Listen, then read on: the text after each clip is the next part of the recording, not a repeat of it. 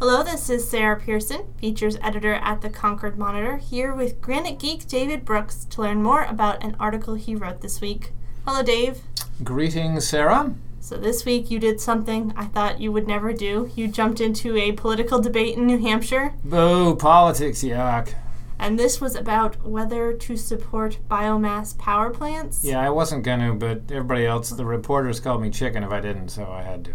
So your column was looking at whether biomass power is good or bad for the environment. So what even is biomass power? Biomass power is the fancy term for chopping up trees and burning them and turning that into electricity or heat.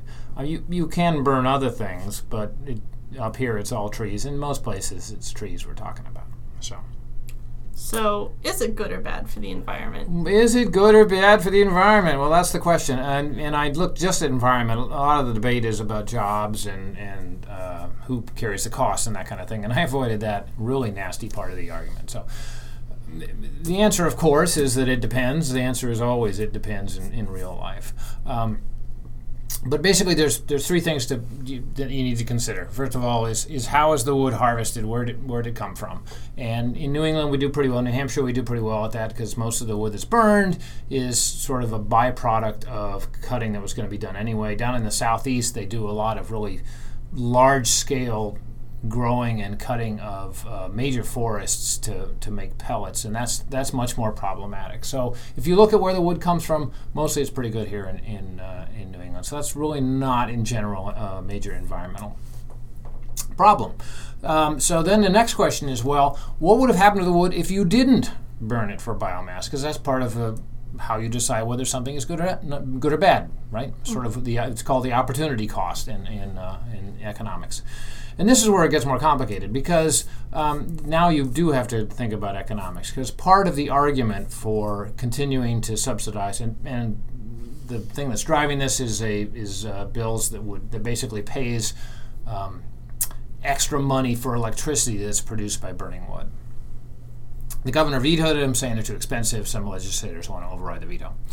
So one of the arguments for supporting it is that it supports the logging industry, and so as long as the logging industries can be supported, then they can make this extra money selling parts of their trees to the biomass plants. Then they can do a better job at logging. There is less incentive to go in and do what's called high grading, which is to take all the good trees off of a wood lot, because you have to do that in order to make your money back, and that leaves really bad forests, or more than that, if you can't make money off it, then maybe the landowner, if he can't make the biomass money, he's going to just say, forget it, trees aren't worth it, and he's going to develop it. So they'll all be cut down and turned into buildings, which of course would be environmentally bad. And the third factor that needs to be considered is what would happen to the power grid, to the electricity, if you weren't burning the biomass.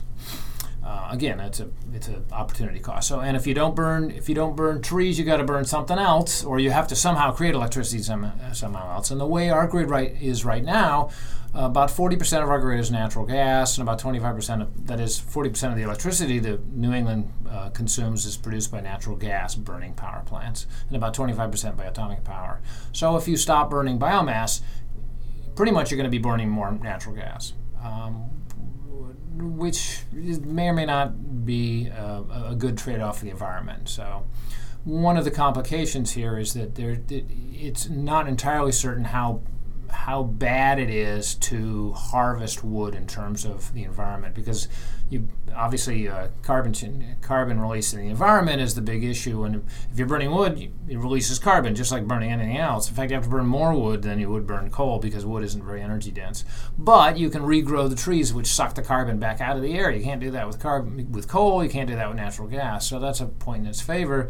But when you go into the woods and you cut things down, you also release carbon from the soil, and so there's complications in that. So it's a multifaceted problem. So, despite all of this, you came to the conclusion that you should support it? I did, and to me, the factor was the sort of the balancing factor was one of these indirect environmental issues was the existence of the logging infrastructure. So loggers are not doing well in New England.